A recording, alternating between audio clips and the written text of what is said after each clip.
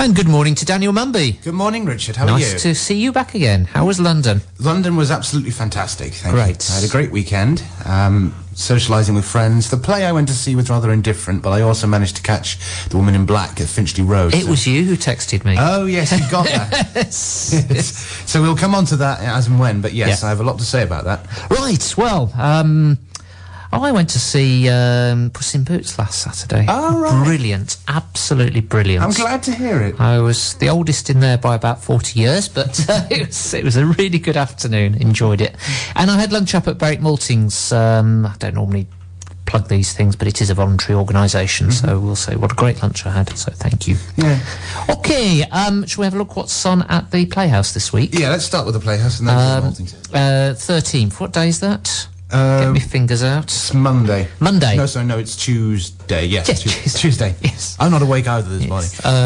Anyway, Tuesday the 13th of March at 7:30, they've got Coriolanus. Which is a really impressive Shakespeare adaptation. It's Ralph Fiennes directing as well as starring in one of Shakespeare's more complex and convoluted plays, but I think he does a very good job of updating the material, and Vanessa Redgrave is on fiery form. The best she's been since The Devils, I would say. That's good. And then Wednesday at 7:30, Thursday at 2 o'clock and 7:30, it's Warhorse. Yes, the Geordie joke that just won't go away. I think, no, I think it is clearly hitting its target audience. I don't think it's a great work by Steven Spielberg. It is in the end episodic and schmaltzy, but then again, I don't have any problem with schmaltz. I think if you're a fan of the play, you might be disappointed by how, like I say, picaresque it is, but otherwise it's a good, solid, old-fashioned tearjerker. And I'm the one who champions Shadowlands, so I've got nothing against tearjerkers. And the Playhouse box office number is 01665 510785. He said having to remember it because somebody has half-inched the Gazette this week. Charlatans. Yes, terrible. Meanwhile, up at Berwick, tomorrow afternoon at 2:30, and then Monday afternoon at 4 o'clock is A Monster in Paris. Which is a perfectly decent, slightly forgettable children's animation. Best thing about it is probably the musical numbers, because they involve Vanessa Paradis, who is, of course, married to Johnny Depp, but is a very good singer in her own right. All right. And then Monday evening at 8 o'clock is Young Adults. Which I like, actually. I mean, it's Diablo Cody's script. Diablo Cody being the lady who wrote Juno, which was great, and Jennifer's Body, which has become a minor cult hit, actually, in certain parts of America. So it might turn up on this slot in a few months down the line. No, it's the idea of Charlize Theron is a middle-aged woman who is basically not grown out of her adolescence. She is writing teenage fiction. She goes back to her old high school town and falls in love with her old sweetheart. No, it is surprisingly sort of twisted and foul-mouthed for a film which you'd think could be just a Judd Apatow-esque comedy where boring. But I think it's actually a very decent piece of work. Not perfect by any means, but Charlize Theron demonstrates that she's more than just a pretty face once again. Okay, and then on to Wednesday evening and an oldie, Bicycle Thieves. Which is great. I mean, if you haven't heard of Bicycle Thieves, then you need, or seen it for that matter, you need to see it. Great piece of late 40s Italian neorealism, influence pretty much everything right up to Life is Beautiful. Great film about Italian politics, which has at its centre a close relationship between father and son as they go around, guess what, stealing bicycles. It's really, really good. And then Friday evening, Man on a Ledge. No, first 5 minutes are okay, and every time that Jamie Bell's on screen it starts to get going, but Sam Worthington can't act. And then next Sunday afternoon at 2:30, we'll talk more about this in the top 10, Journey to the Mysterious Island. And the box office number for the Maltings is 01289 330 999. Now, just between you and me, don't tell anybody else, but much as I was raving about what a great afternoon I had at the Maltings, I do actually think the screen is better at the Annick Playhouse, if you get a choice. Okay. Shall we do the top 10? Yes. Right. Before we get taken off their Christmas list again. Yes. Number 10 is The Vow. Which, is a bit underwhelming, to be honest. And I like Rachel McAdams enough, because she was in The Time Traveller's Wife, which I think is underrated, but the film is essentially either 50 First Dates with more tears or While You Were Sleeping Without the Charm of Sandra Bullock. So, go and rent While You Were Sleeping instead, because that's a much better film. Number 9, as we said, it's on at Berwick next weekend, is Journey to the Mysterious Island. Which is a bit of a potboiler, to be honest. I mean, it's not as good as the first film, if only because the first film had Brendan Fraser, who genuinely seems to understand family entertainment, is willing to make a fool of himself for the sake of making children happy, whereas The Rock in this looks a bit out of place. I'm glad that the Maltings aren't going to be showing it in 3D, but it is all over the place. Right, number 8, and it's on in Alnwick on the 11th of April, though I think it's pretty well sold out, is The Artist. I mean, what more is there to say? It's just won Best Picture at the Oscars. I think it's one of the most deserving winners of that accolade in the past decade, to be honest, right up there with Slumdog Millionaire. And, no, it's really great to see, the film that was dismissed as a gimmick, as being, it's just a black and white film in 4:3 and it's silent or near silent, actually winning over the hearts and minds of Hollywood, who are the most conservative and banal voting academy in the world. And I'm off to Berwick to see that one. That's the first week in April. I think it's the Wednesday before Easter that one's on, if I remember correctly. Okay, well, we'll give that coverage when we come to that week. Right, it's number 7. It's Wanderlust.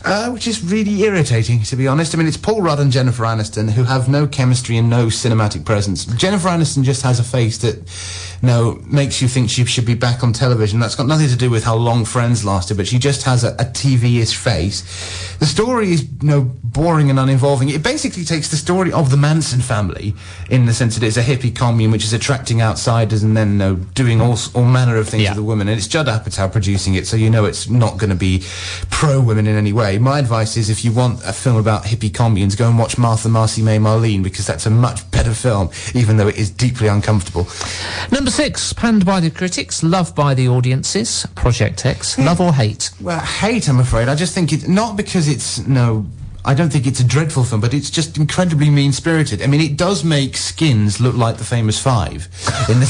Yes. Because that when Skins started, there was all sorts of outcry about, teenagers aren't really like this. They're not just drug-fueled, sex-obsessed maniacs. But this basically, takes Skins and takes it to its complete extreme. It's produced by Todd Phillips, who did the Hangover films. Yeah. So, already we're in dodgy territory, and the found footage motif is pointless. Number 5, it's the Muppets! Exactly, and we should say the Oscar-winning Muppets, because it did win Oscar for Best Song. It did indeed. Yes, and there has been some discussion about whether or not this is a genuine family film, because a lot of people have written in saying that the adults who saw the TV series the first time around enjoyed it more than their children. I do think that it's more self-conscious than the original Muppet films were, in the sense that it's looking back on the history of the TV show and indeed the previous films. But it is a genuine family film in the sense that it's not just pitching to the adults on one level and the kids on another. It's not filled with in-jokes. And Amy Adams is terrific. So, if you want family entertainment, go and see it. At number 4, Denzel Washington and Ryan Reynolds in Safe House. Which is just a bit disappointing. I mean, I really like Denzel Washington. I mean, I'm going to watch American Gangster again in the next couple of weeks, just to remind me that's a Ridley Scott film, which is very underrated, got overlooked quite a lot when it got released. What I was hoping for was a sort of Silence of the Lambs-ish thriller with little bits of John Carpenter's Assault on Precinct 13. And there are individual pockets in the film in which they do actually sit down and do the character stuff about Denzel Washington getting inside Ryan Reynolds' hair. But the rest of the time, it's sort of aimless running, jumping and shooting. And, I don't mind running, jumping and shooting in an action film, but when you've got two different genres clashing head on, it doesn't really work. Talking about mindless running, jumping and shooting, This Means War at number 3. Which is wretched. I mean, it's directed by McGee, who did the two Charlie's Angels films and then killed off the Terminator franchise with Terminator Salvation. I know you don't like Terminator anyway, but believe me, if you thought Terminator 3 was, slightly below par, Terminator Salvation would make you lose the will to live. I mean, McGee was once described as Michael Bay's untalented cousin, because he basically has a talent of taking people who are incredibly talented, like Christian Bale, like Tom Hardy in this, who is a terrific actor, and basically making it look like they've had all the soul sucked out of them. It's a stupid premise. The action set pieces are boring, and I'm just so angry that you could put Tom Hardy in a film and waste him so much. And it does feel as if it's sort of a bit derivative, the story. Yes, it is. I mean, it's you look back to things like Entrapment when you've got spies competing and so forth. I mean, for all the things that are wrong with Entrapment, that is far better than this.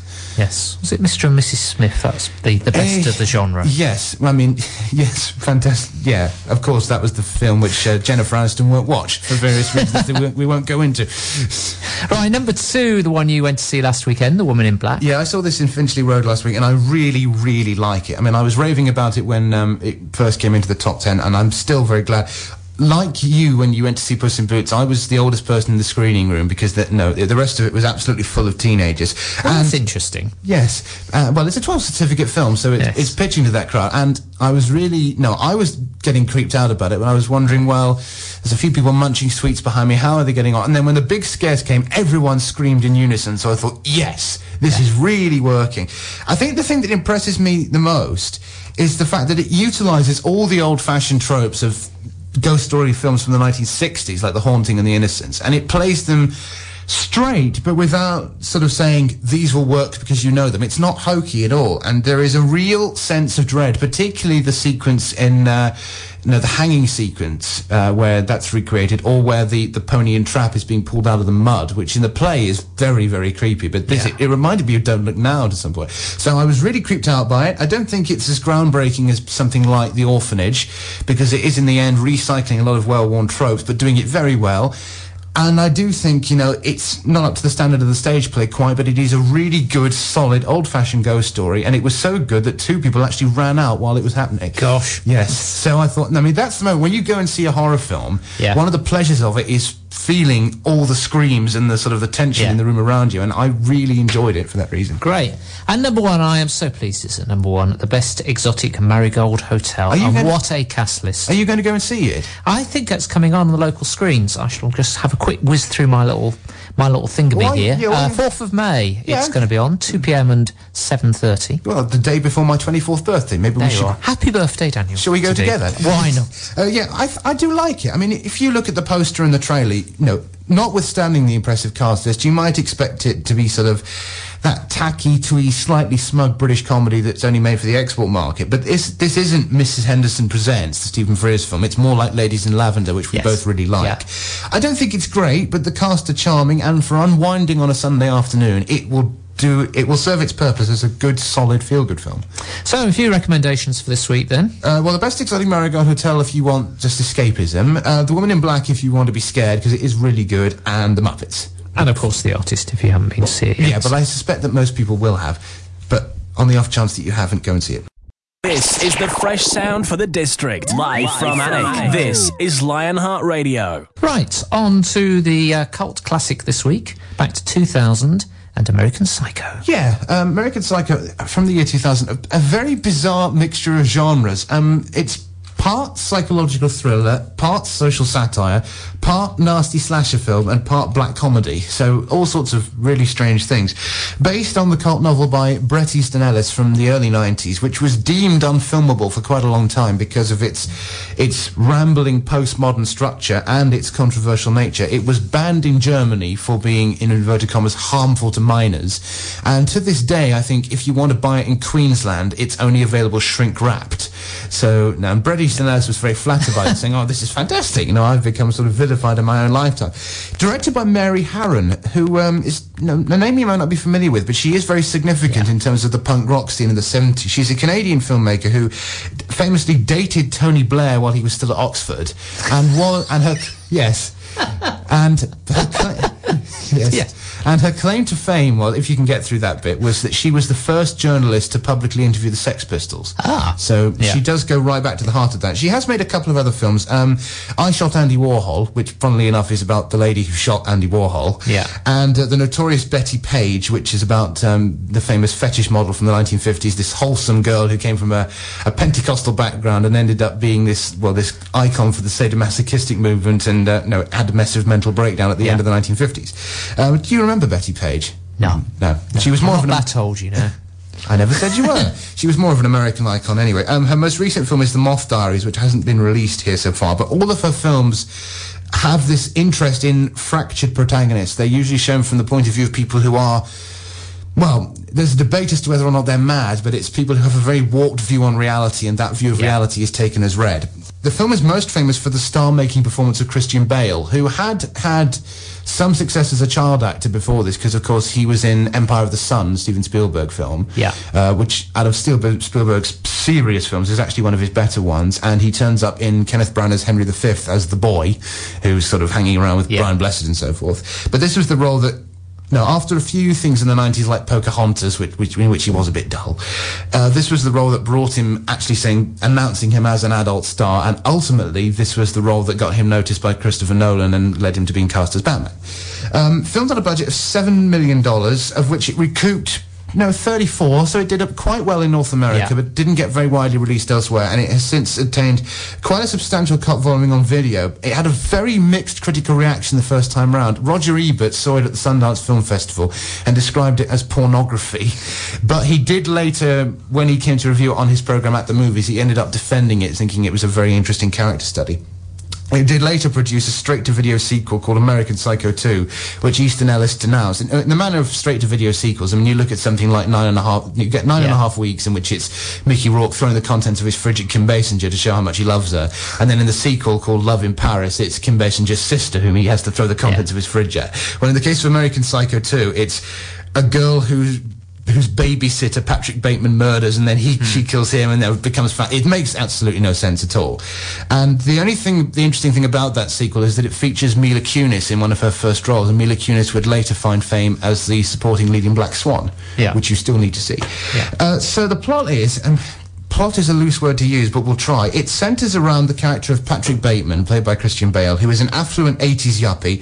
He works in New York City on Wall Street in a company called Pierce & Pierce, not really doing much. I mean, there's an implication that his father owns part or whole of the business and is essentially giving him a tender so that he can do what he likes. And he spends his days eating nouvelle cuisine at vastly expensive restaurants where you need to wait 6 months just to get a reservation, and dating incredibly attractive women, most of whom are models, and showing off to his friends, basically. The truth is, he's a killer.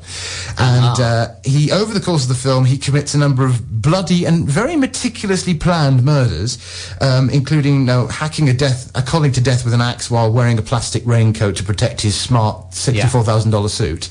And tension arrives in the form of a detective played by Willem Dafoe, who's usually the villain in these kind of stories because of the way Willem Dafoe looks, who is investigating the murder of his first victim, called Paul Allen.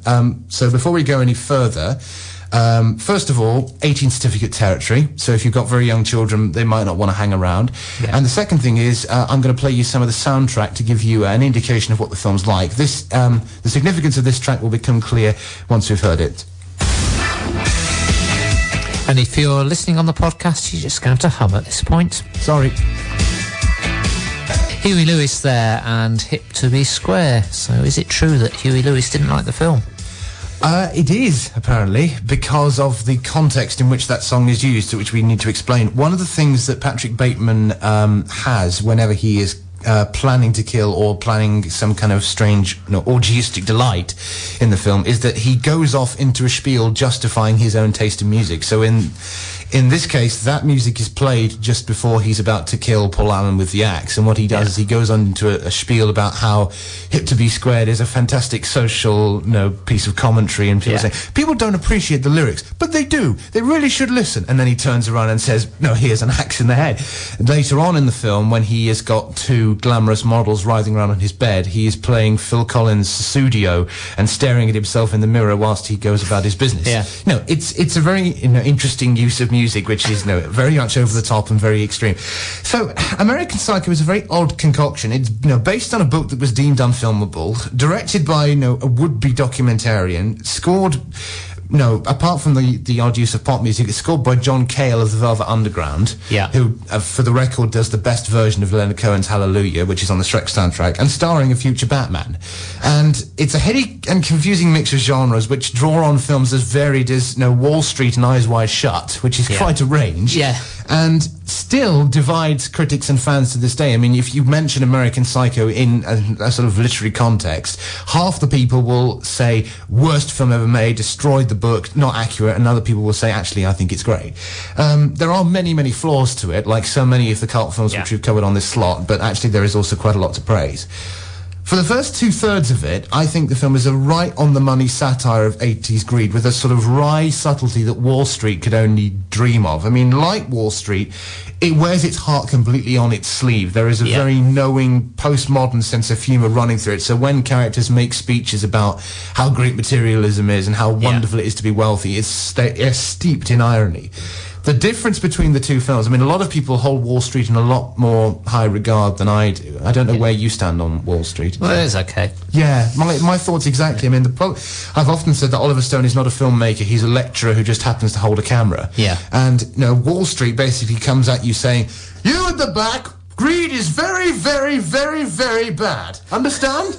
Except louder and for 2.5 hours. Yeah. Whereas American Psycho is a much more expressionistic work. It demonstrates the status quo so that we question it. It's a bit like, in a way, the plays of Bertolt Brecht, in which, if you look at something like The Resistible Rise of Arturo Ui, which is an allegorical retelling of the rise of Hitler, but in the Chicago Depression, where basically this character called Arturo Ui gives protection to the cabbage growers of Chicago. Yeah. And it's saying, basically, it comes at you saying, this is an allegory about the rise of Hitler, and you have to spot all the things that are going on. It's very much in that vein, and I love Bertolt Brecht. The key theme of American Psycho, in terms of its approach to materialism, is actually found in the writings of Karl Marx. Have you read a lot of Marx? No. Okay. But have you heard of a I may as well go through it. There is a phrase in Das Kapital, because I studied Marx a lot at university, called the fetishism of commodities. Have you heard of that? No. Okay. Politics 101. It's basically the phenomenon that happens in developed capitalist societies where human relationships become reduced to nothing but supply and demand. People basically matter less in and of themselves than they do in terms of what they can supply to others, and in this case, what tokens of their wealth they bring to the social marketplace. So in other words, Marx is saying people, in terms of emotional thinking beings, don't matter. What matters is, in capitalist societies, what can I buy from you and what can I sell from you, and it doesn't matter if you get killed or starved to death and so forth. And this is reflected in the fact that everything about the life of Patrick Bateman and his colleagues is monetized and quantified, and every single thing about them is competitive. There's little or no talk of what Pierce & Pierce, the company, actually does. Yeah. It's more to do with the image that it puts out.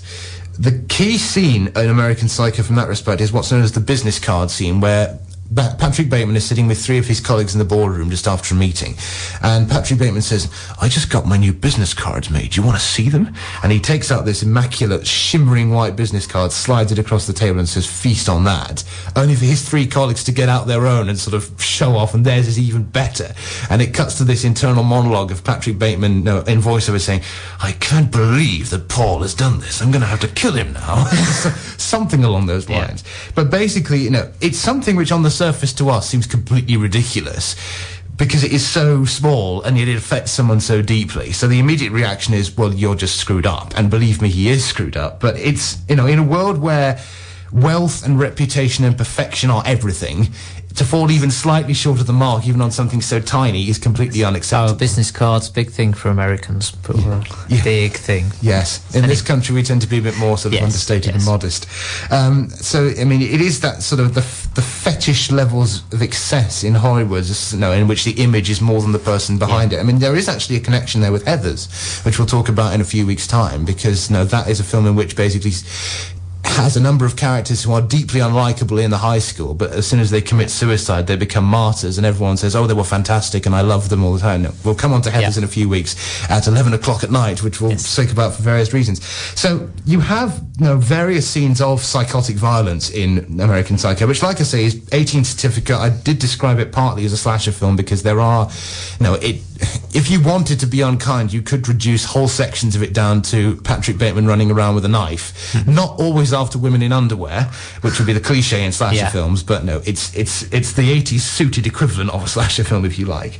But the violence is both an extension of the greed and envy and a reaction to it. It's an extension in that so much of the dialogue is filled, it's basically them talking about these incredibly vacuous subjects, a bit like, all the stuff about blue sky thinking and so forth, which just, is like having a screwdriver pushed into your brain. It's stuff that's part and parcel of the business, but it's so annoying. I mean, at your involvement at Newcastle University, you must have had to sit through loads of meetings in which people just talk about stuff that means nothing at all. Most of them, really. Yes. I wasn't trying and they're the finance ones. I wasn't trying to land you in it, but So there's a sequence, for instance, that when Patrick Bateman and Paul Allen are in a club, and they're sort of talking about complete banalities and saying, oh, it's fantastic. A model comes up to him and says, no, what is it you do? And he says, murders and executions. And the model corrects him and says, you mean mergers and acquisitions? Oh, yes.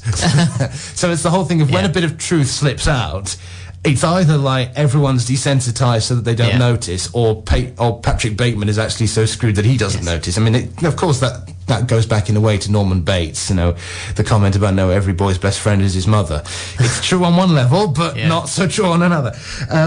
So you have that sort of thing in which it is playing very much for black comedy, and it is an extension of that lifestyle. But you also see, in the later stages of the film, Bateman's character sort of falling apart, and this strange, like I say, materialistic lifestyle causing him to be repulsed and go into self-loathing. And, cracks start to emerge after the murder of Paul Allen. In a way, you could liken the film to some extent to Savage Grace, which we talked about nearly a year ago, I think, something like that. Because, in the same way that Savage Grace's thesis is basically, if you live in a world with infinite wealth and no boundaries, you will go mad.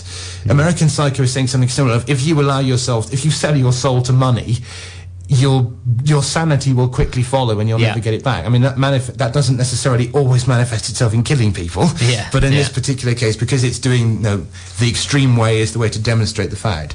And you see, for instance, there's all sorts of images about sort of, Patrick Bateman putting on one of those face masks when he's getting ready for work, which he's guarding himself. Sorry, I hit the microphone again.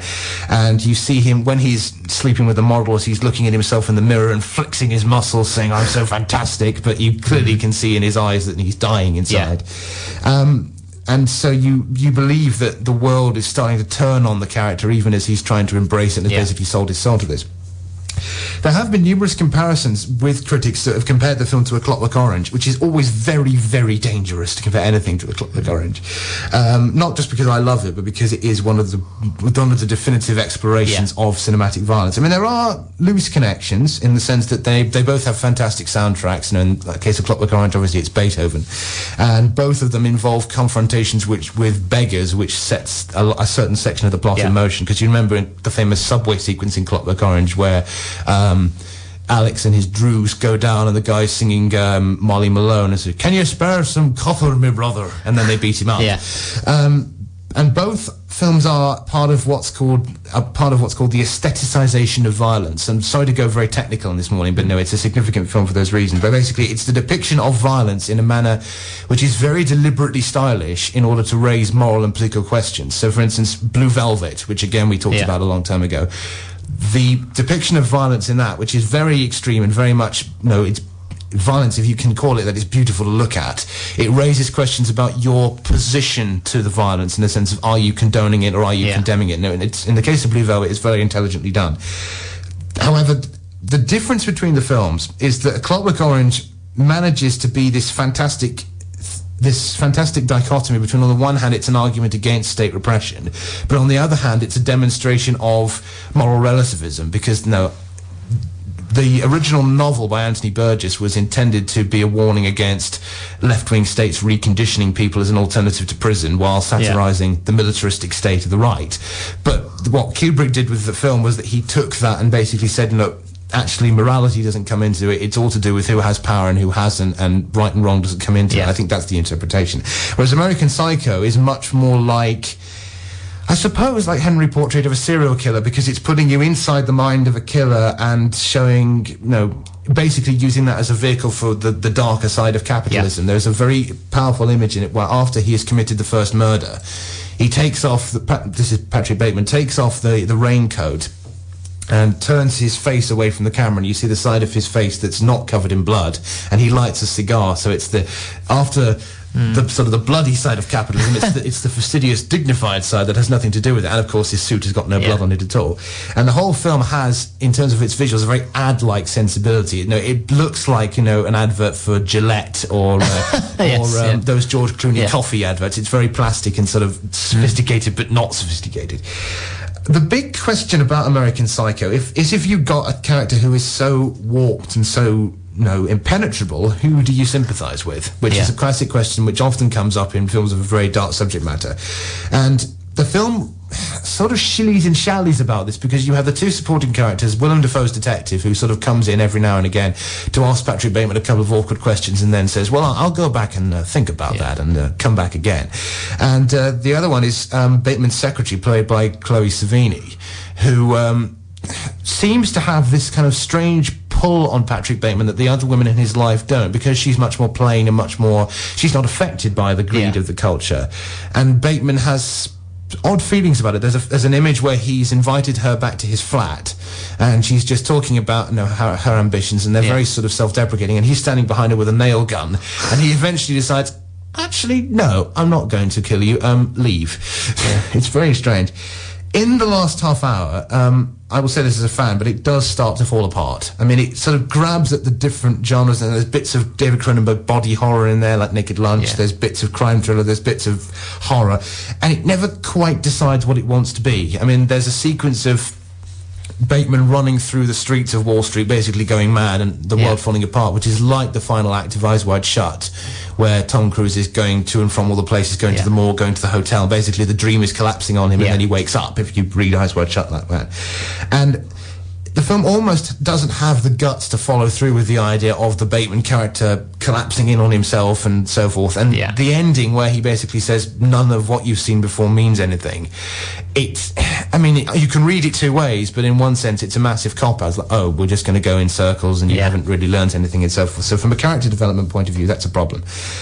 I think the film is, despite those problems, it is redeemed by the performance of Christian Bale, who is absolutely stunning. I mean, he's a great actor, and he's really good in the Batman films. I think, The Prestige is still up there with his best work. Yeah. And he just has this incredibly... I mean, do you remember Charlie Sheen in Wall Street, where he's got the immaculate hair and the bright blue suits and so forth? Yeah. It's almost like a cartoony version of Charlie Sheen.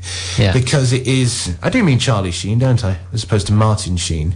Yeah, I think it was. I think it was Charlie, back when he had a career. So it's that sort of very plastic sensibility, and because Bale has a history of going all night, the whole 9 yards with his performances of gaining massive muscle or losing huge amounts of weight in the case of Rescue Dawn or The Fighter. He just has that plastic sensibility very well. He's very well supported by Willem Dafoe, who occasionally can be a bit of a ham. I mean, he's been cast recently in pantomime villain mode. I mean, you look at, obviously, the Spider-Man series, in which he's very good, or David Lynch's Wild at Heart, in which he's seriously creepy. But in this case, I think it's his best performance in this since Mississippi Burning, which, if you've seen Mississippi Burning, the great Alan Parker film, in which he's really, really good. So, to sum up, it's a flawed and very difficult film. It is tough because of, all the violence, which, most of which I've skirted over, partly because of the time we're talking about, and partly because, it gets repetitive. And like Savage Grace, the precise treatment of its subject matter may prove alienating and impenetrable. But if you do persevere, it is a far more compelling indictment of 80s greed than Wall Street, and Christian Bale is terrific. And it was Charlie Sheen. Yes. Lionheart Radio. We're not here next week. Sadly not, because you're away. Yes, but we are back in 2 weeks' time, which is the 24th of March. Mm-hmm. And our cult film will be... The Omen, from 1976. And in 3 weeks' time, which is Saturday the 31st of March, we are at 11 o'clock at night. Yes. So make a note in your diary. Yep, that's part of the 5th birthday radiothon here on Lionheart Radio, and we will be talking about Heathers, but we'll give more details of that on the 24th. Right, on to the new releases now, and we're going to start with John Carter. Yeah, formerly known as John Carter of Mars, for reasons which we'll come on to. It's the first live-action effort by Andrew Stanton of Pixar. Andrew Stanton's the guy who wrote all 3 Toy Story films, so instantly in the good books. But he's also the director of WALL-E and Finding Nemo, which, for my money, are Pixar's best films. I mean, I love Finding Nemo to pieces. Yeah. And you remember when Finding Nemo came out and it was in cinemas for something like 6 months because of how many people went to see it on repeat viewing. I love it. Based on the seminal sci-fi novel The Princess of Mars by Edgar Rice Burroughs, which is over 100 years old. And apparently that was a huge influence on everything from Flash Gordon through to Star Wars and so on and so forth. And we both have very strong feelings about Flash Gordon. In a good way, of course. So the story, I'll give you a very brief synopsis because of, if we go into the full thing, we'll be here all day. The story follows a Civil War veteran called John Carter, who is played in one of those odd quirks of fate by an actor called Taylor Kitsch. which fits in very nicely. He goes wandering into the Civil War is over. He goes wandering into a cave looking for gold. Ends up on Mars.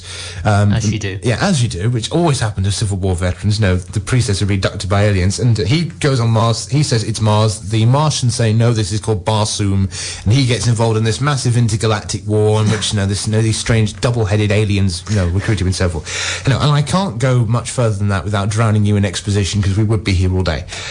There's a certain number of things that need to be said. I mean, it is clearly a project that Andrew Stanton wanted to do. He has said in various interviews that he had waited 36 odd years for the film to be made, because he loved the novel when he first read it in the 70s, and he spent 5 years working on it. He actually went so far as to say, look, I've spent $250 million on this film, which is a huge amount of money, and very bravely said, I don't care who sees it, because I made it for myself, which is a very dangerous thing to say. The other thing I would say is that all the criticism that's come out saying, oh, it's Avatar light, oh, it's Star Wars light, is not entirely valid, because the work does precede those. I mean, obviously Star Wars borrowed from all sorts of things, so I mean, it's like saying that Flash Gordon is Star Wars light, when of course it clearly isn't. Yeah. There are, however, three massive problems with the film. First of all, the 3D is terrible. Not just because it's in 3D in of itself, but it's retrofitted 3D. Right. And what they do with retrofitted 3D is they basically put the film through a computer and they sort of add the dimensions artificially. So occasionally a spear will come at you or a finger will point and so forth, and it just looks very fake. The second thing is the script is... I mean, Andrew Stanton is a very good writer. You think back to Wall-E, in which the opening section of that is 20 minutes of near silence, but it's a brilliant piece of storytelling. And this, he's clearly lost his touch, because it's a very pulpy story, but it's executed with so much exposition, and it plods along, and it's a bit like trying to follow the Star Wars prequels, albeit not as racially offensive. The third thing is the fact that it's very cynically marketed. I mean, the story goes that they were originally calling it John Carter of Mars, and then it went to one of these Hollywood focus groups which said, oh, you have to take out the words of Mars, because if people think it's a science fiction film, they won't pay to see it. And despite the fact that the publicity, it's a guy on a red planet. So, makes no sense at all. It does feel like a sort of a personal film, in the only way that personal films can be, that has subsequently been market tested to within an inch of its life. So, if the focus groups and so forth hadn't got their hands on it, it might have been this huge folly in the way that Heaven's Gate would have been, but at least it would have been a folly that was motivated by personal ambition. Whereas what you get now is a cataclysmically boring failure, and I think it is going to flop. I mean, if it costs $250 million, it's got to take over $550 just to get its money back. So, just stand by, Hollywood executives. Mixed critical views on it, aren't there? Yes, I mean, I think a lot of that might be down to the things I said, people not getting pulpy science fiction, people being ill-disposed towards science fiction because of anyone who calls Transformers science fiction is out of their mind. But so I understand the mixed reaction. I just think that it's going to be very hard to sell, partly because they've shot themselves in the foot with marketing. Okay, on to another one that the critics aren't so keen on, which is The Raven, described by one as a squawking, silly picture that never takes flight. Yeah, it's interesting. It's a new film by James McTeague, who started his career as an assistant director on the Matrix trilogy, working for the Wachowskis, then directed V for Vendetta, which I really like. I think that's the best Alan Moore adaptation, and although it is incredibly silly up to a point. And most recently he did a film called Ninja Assassins, which was basically loads of ninjas going around assassinating each other with sort of CGI blood. It's a fictional retelling of the last days of Edgar Allan Poe, who's played by John Cusack. And basically he is called in by the police in 1849 to help them solve a series of murders, because there seems to be a copycat killer who is roaming London, a bit like Jack the Ripper in a way, basically going around committing murders that mimic Poe's story. So you get people being sliced in half, like the Pit and the Pendulum, or someone's heart being buried under the floorboards, which is the Telltale Heart, and all that sort of thing. And it's interesting that we do mention The Clockwork Orange, because of course when that was released, one of the reasons it was that Kubrick withdrew it was because of accusations of copycat killing, people going around dressing up as the Droogs and beating up old women. On the plus side, John Cusack is a brilliant piece of casting, because he looks exactly like Edgar Allan Poe in those drawings, and he apparently has lost quite a lot of weight for the role, so he does that very well. And I do quite like James McTeague. I mean, as a sort of silly popcorn potboiler director, because he knows how to do romping blockbuster spectacle. I mean, V for Vendetta is actually very good. And I was, as a fan of serial killer films, things like Kiss the Girls, or of course Silence of the Lambs and Manhunter. I'd be up for this sort of thing. The problem is that it very quickly becomes a paint-by-numbers serial killer film that just happens to have Edgar Allan Poe in it. I mean, Edgar Allan Poe's influence on cinema is great. I mean, you look back to things like John Carpenter's The Fog, which we talked about, or the Roger Corman version of Pit and the Pendulum and Fall of the Last of Usher, which are still very creepy. The story is all over the place, and it's just a little bit boring. So my advice would be, if you want a film about crimes caused by authors' writing, go and watch Misery again, because it's still very creepy after all these years. But it has got Pam Ferris in it. Yeah, and Pam Ferris is pretty good. Yeah. So that and John Cusack's performance is the only reason to see it. Talking about favourite actors, Philip Glenister and Uma Thurman in a film together, Bel Ami. Yeah, new film by Declan Donnellan and Nick Ormerod, who directed a short called The Big Fish a few years ago, not to be confused with the Tim Burton film Big Fish, which is really great. Based on the 19th century novel by Guy de Maupassant, hope I'm pronouncing that right. Beautifully pronounced. Thank you. And the story follows a roguish figure called Georges Duroy, who is played by Robert Pattinson, or R-Pat, as he's often known, who works his way up from humble beginnings to a high society through the seduction of various women. And in this case, it's Christina Ricci, Kristen Scott Thomas, and Uma Thurman. So a pretty formidable female cast. Indeed. I mean, I'm not the biggest fan of Uma Thurman, although she is very good as Venus in The Adventures of Baron Munchausen, which, if you haven't seen, you should check that out. It is total fluff, but not necessarily in a bad way. I mean, it is one of those films in which the most important things on it are not the social satire or the social commentary. It's about the costumes being nice and Robert Pattinson looking gorgeous. I mean, you think back to the first Twilight film, where the first time we see Edward Cullen, the camera sort of falls over slightly. Yeah. He's so gorgeous, I could barely hold myself together. And it doesn't have much between its ears. I mean, it's trying desperately hard to be the Great Gatsby. And it's, I would say either go and watch the 70s version of Great Gatsby with Robert Redford, which is still very good, or if you can wait long enough, Baz Luhrmann's version is coming out, I think, next year, and that's going to be really good. Obviously, a week for big British TV stars. David Tennant is next. He's in The Decoy Bride. Yeah, it is one of those films, however, that it's, sometimes when you get... do you remember a film called Swinging with the Finkles? No, it was this little scene British comedy in inverted commas that was the last thing that Martin Freeman did on the big screen before he got cast in The Hobbit.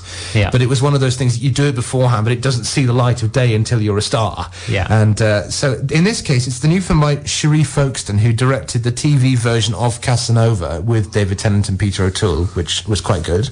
And the story follows Tennant as James Arbour, who is a sort of James Herriot-esque English author, who is marrying a film star called Lara Tyler, played by Alice Eve, and they're trying to avoid the paparazzi turning up at their wedding and ruining everything. They go off to this remote island, only to find that the paparazzi have followed them there. So to basically get away from it, they cotton on to the idea of a decoy bride. They enlist a local played by Kelly MacDonald, and basically all manner of British farcical things go wrong. It is essentially, a very ropey, not especially funny, but not terrible British farce. Like I say, the kind of thing that David Tennant would have made to pay the bills in between being cast as Doctor Who and doing Hamlet or something like that. The main disappointment for me is Kelly MacDonald, who, if I'm not confusing her with someone else, was in No Country for Old Men, and everyone thought when she did No Country for Old Men she was going to be destined for big stardom, and it hasn't quite come her way. Bit of a mixed bunch this week. Let's hope we go out on a high, shall we? It's Trishna. We will, because this is the film of the week. Not just because the other stuff is a bit underwhelming, but because it's the new film by Michael Winterbottom, whom I think is a really great British filmmaker. Yeah. He's the guy, for those who don't know, who did things like 24-Hour Party People, which is the definitive film about the Manchester scene of the 90s, featuring Steve Coogan as Tony Wilson. A Mighty Heart, with Angelina Jolie's best performance, about the activist Marianne Pearl. A Cock and Bull Story, again with Steve Coogan and Rob Brydon, which is really good. Most recently, he did The Killer Inside Me, which was very controversial. But he is one of these British filmmakers who makes films very quickly and for very little money, but 9 times out of 10 they're very interesting. So it's an adaptation of the Thomas Hardy novel Tess of the D'Urbervilles, which was most famously made into a 3-hour version by Roman Polanski at the end of the 70s with Natasha Kinski. And we talked about that a little bit when we were doing Bad Lieutenant all those long weeks ago. Yes. So it's been updated. So instead of in 19th century Wessex, you have 21st century India.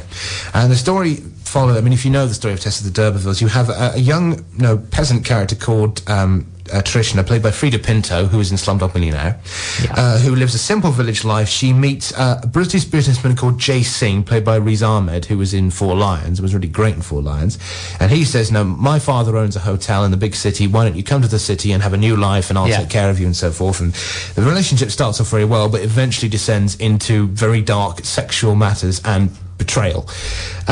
It's really interesting for a number of reasons. First of all, it's Michael Winterbottom back on form. Although he is a very interesting filmmaker, he is guilty occasionally of being like Mother Goose. You know, when he's good, he's brilliant, but when he's bad, he's awful. So on the one hand, you've got things like those films that I mentioned, or Welcome to Sarajevo, which we talked about 2 weeks ago with Woody Harrelson.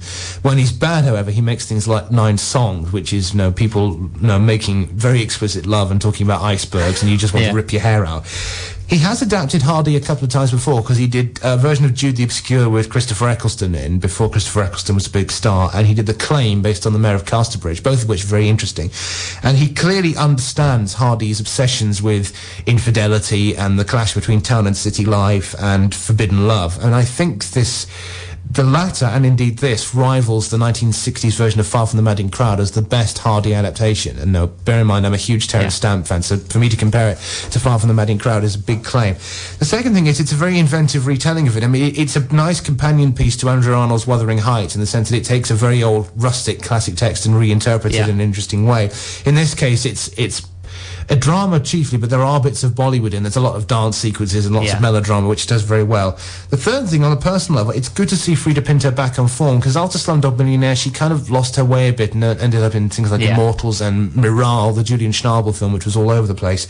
So I think the Polanski version of Tess is still the definitive version, but this is still a very interesting counterpoint, and if you have this and Wuthering Heights together, it'd be a good double bill. So that's the film of the week. It is the film of the week, and if you're not up for that, go and see Best Exotic Marigold Hotel, The Woman in Black, or The Muppets. Right, we'll be back in 2 weeks' time. Bye. Bye. Lionheart Radio, the voice of Northumberland.